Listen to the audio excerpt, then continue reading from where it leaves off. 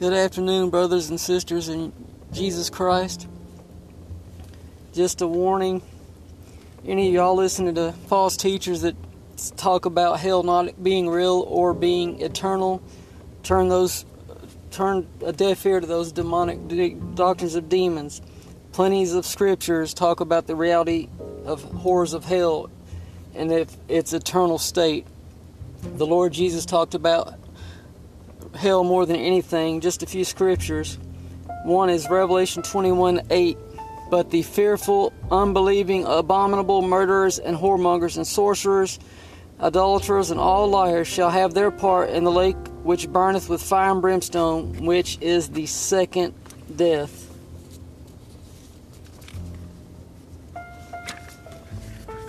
Also Revelation 20 verse 15.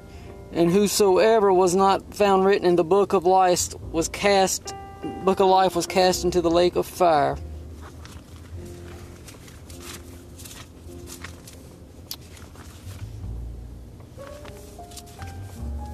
Matthew 10:28.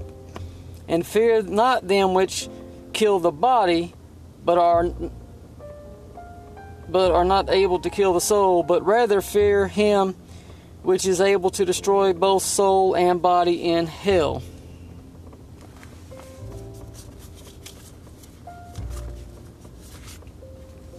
Also, Matthew 25 verse 46.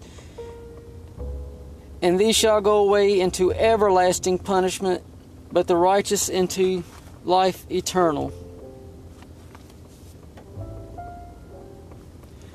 Matthew 25:41.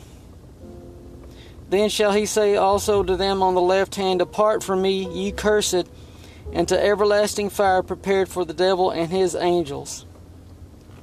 Those are just one of tons of scriptures about the horrors, reality of hell, and that it is eternal, not figurative. It's not annihilation. It is eternal and real. Please do not choose that horrible place. God does not send anybody there. You send yourself. Accept His Son and live for Jesus while you can. God bless. Shalom.